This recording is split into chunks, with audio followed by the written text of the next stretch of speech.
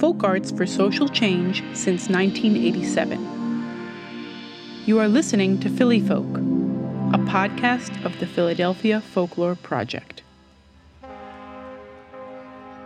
Philly Folk takes a deep dive into the history and work of the Philadelphia Folklore Project, our fundamental community and creative partnerships, archival collections, flagship initiatives, and grassroots cultural life from the streets of Philadelphia. Philly Folk is pleased to present La Ofrenda on 9th Street, claiming space, sustaining memory, and stimulating visibility through altars and offerings. This special interest, multilingual series highlights our most recent folk art and social change residency, La Ofrenda, which explores home altar traditions and spirituality in Philadelphia's growing Mexican community.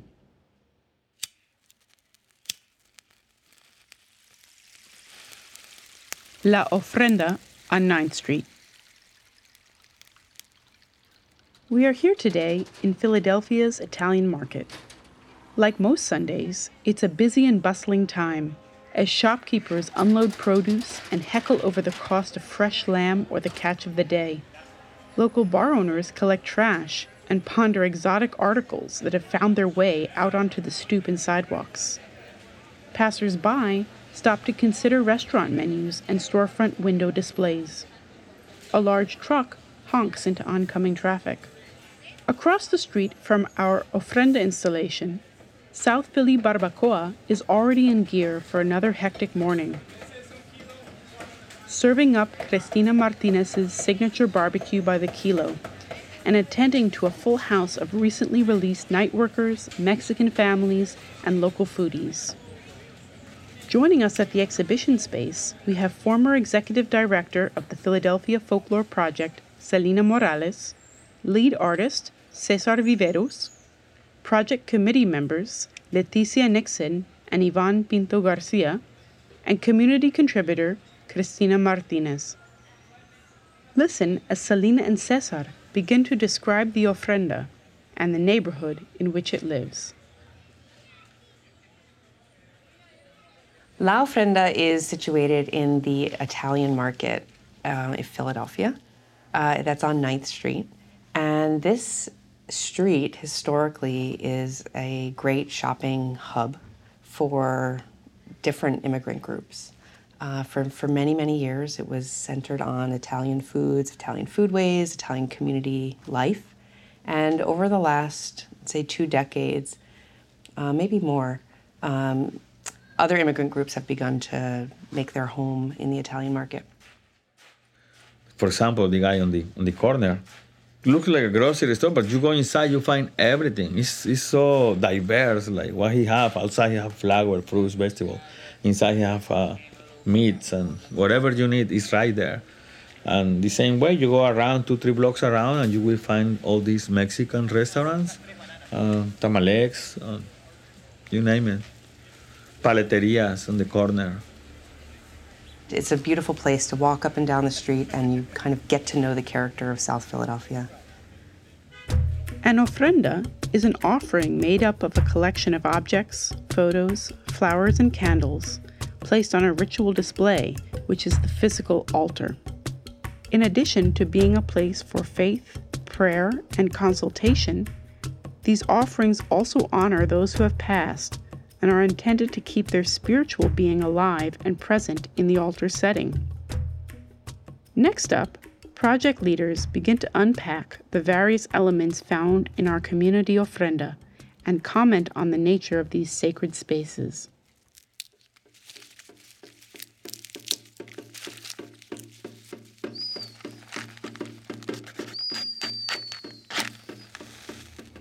Altars are very nostalgic installations.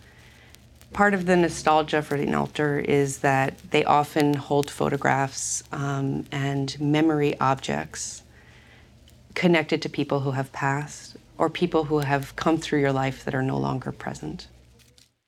La ofrenda para mí es un lugar a donde como cada persona tiene en su corazón y bueno, está plasmado aquí, en este lugar, que tiene flores, tiene ese aroma del cempasúchil, el aroma del calor de las veladoras, e imágenes a donde nos transmiten esa radiación de vida. Y bueno, esta es una tradición de México, pero es algo muy fuerte que está presente.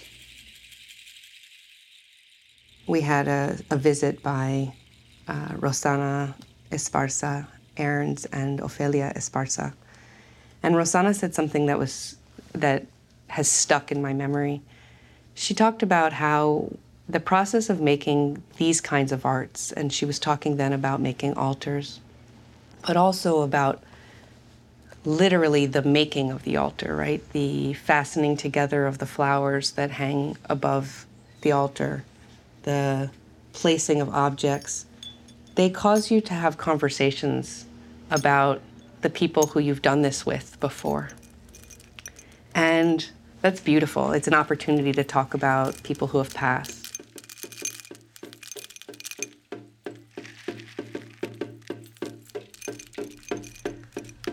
Well, making an ofrenda it's a spiritual practice, right?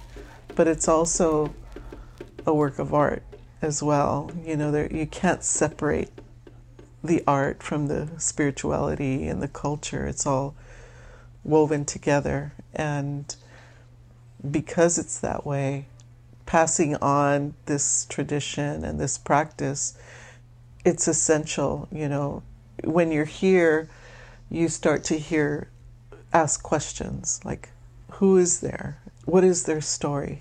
And the more you learn, the more you want to know. Especially for the youth, these stories get told, and you want to create a sense of curiosity, especially with the youth, because they're going to ingest it. They're suddenly the stories that are here are now born in the heart of the youth, and they remember it, they carry it, and they want to do that for their own family. You know, they want to be a part of this too, and they realize that they have loved ones, they have stories of their own. If we can pull out those stories and bring them into a space that they want to honor them, that's how you move it forward, I think. It's a spiritual experience. It's almost out of body experience, because it makes so many connections, visually, spiritually, culturally, physically. It's just so many connections that it's a very special, sacred space here. And I love the way the community is part of it, and even people who are maybe visitors, it draws them in, and what better way to connect us with everyone else? Many of the reasons that they gave us to have an altar is to have this personal connection with people who already passed away, who was away, and the only way they have to remember them is to place a portrait, an image related to or object that somehow remind them of the person. Mainly wanted to have three different components. One is the structure of the altar, how it's going to look. Two, what is going to be on it. And three, what is going to be the setting around and surrounding the space. For the third part, we decided that it wasn't just going to be a setting, an installation. We are going to convert this space into the altar itself. So basically, we wanted people to feel that as soon as they step inside the place, that was going to be the altar. And then they all become part of the ofrenda. I think it's a curious space. People kind of look in and say, well, is that a store? Is that an art gallery? What is it? And so they walk through. But I think that the smell of the incense, the flowers, the candles lit, they're very reminiscent for people. First of all, what I see necessary in an altar is, number one is your intention to honor. Who are you going to honor? That's the first thing. And since you're honoring, if you have a photograph, that's great. That's a good place to start. And maybe a candle, like to send a prayer or to send a message of love. You know, light the candle and it brings light into the room and brings light into your own heart. Some incense to carry the prayer up. Some water, because we all need water, and water is life. And something organic like a flower.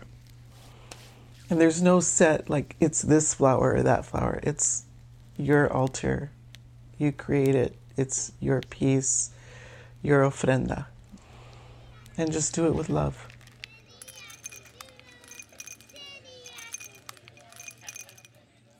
Things that are present on altars are candles, flowers, food, portraits, and I was going to say religious images, but it could be any kind of image that represent their belief.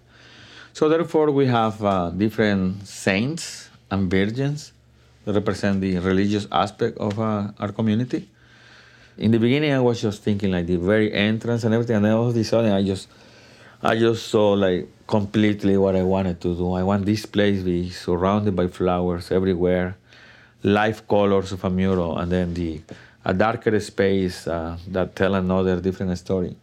And then the main altar has to be a structure that is made out of something that people might use on a regular way in Mexico. So basically, this structure is made out of all wood. Those houses that are tearing down in Philadelphia, I was able to know these people who was saving those long planks, really huge pieces of wood. And they sell it to us at a decent price, really. All those like cost a lot of money, but they give us a good price. And I was saving those for a long time, and when the time came of to do the ofrenda, we have it already, and then we started working. So it's a huge table. I decided to make it big because I knew that we was going to place so many elements on it. Walking into this space, the ofrenda here in South Philadelphia, I was just really looking forward to it. And when I walked in, I could just feel a sense of familiarity. You know, I'm from East LA and now I'm in South Philly, and I feel like I haven't left home. It just feels so warm and welcoming. And, you know, seeing these huge prominent figures. We have the Virgen de Guadalupe and Coatlicue, and it feels like so much balance for me in a spiritual sense, you know, very grounding. And then the people that are being honored here are treasures to this community, and it just feels really special. It feels, I feel like this is a sacred space, and the presence of their presence, you know, their essence is here, and I feel privileged and honored to be here.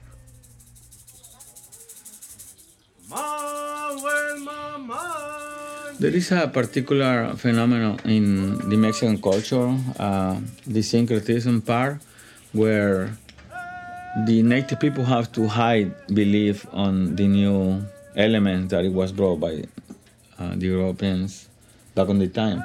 And one particular element that we have on this altar is very obvious.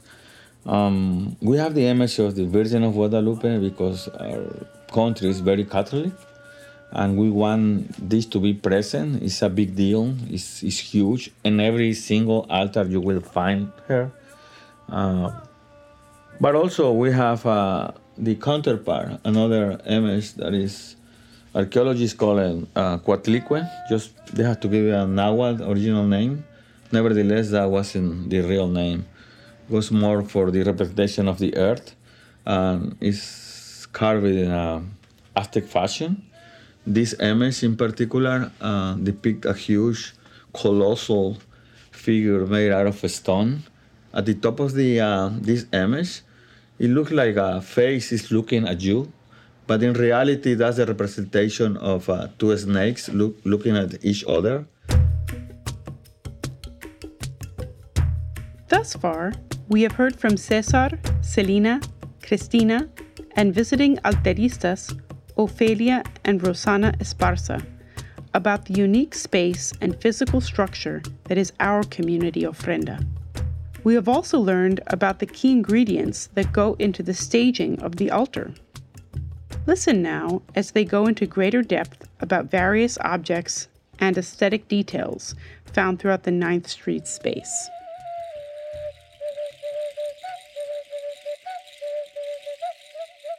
So I believe there's a connection between altar, miracles, and it doesn't matter what is your religion, it's life after death, honoring your ancestors. And I think that is the impact not only in the Mexican community, but in the South Philadelphia community. The main idea when we started doing this project was to inform people, people who doesn't know too much about our culture, was to inform them about the altar itself, what it is, how it's constructed, what materials are used to do it, why people do it. Little by little, it was filling up. A lot of the candles were brought by the people. A lot of the flowers were brought by the people. We had to change it continuously, so also we had to buy flowers. We have a rosary. The rosary that Pope Francis gave me is there. I have a couple other rosaries that people on the interviews they gave us. We didn't even ask for. They gave it to us, and they say whenever, whatever you do, is fine. We just wanted to be present. Also, we built here some stars made out of glass. These stars, probably like 1 foot long in dimension. You have 6 spikes. The thing about these stars that they are all made of glass, and in order to make the joints, we have to mix the glass. There is some sort of cement with water. I keep telling people that I use the water that it was blessed by Pope Francis when he came to Philadelphia in 2015, and I mix it with that water. And for other people, it might not mean anything, but for Catholic people, it means a lot. So the whole place is surrounded by special items that mean something for people. When people look up, I mean, it's kind of like weird to look up and see flowers, right? But if you think about being the altar as a special place where the physical and the spiritual converge, and the line is so hard to define. We also wanted to have the idea that these flowers on the ceiling represent something that you might encounter in another dimension. It's something that you will see in the other side. Cristina mentioned that for her, flowers are the most pretty representation of God and earth.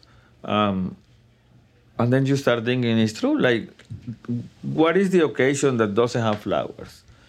I mean, you are born, they get you a lot of flowers, to the wife who delivered a new child, then the parties, subsequent parties at home.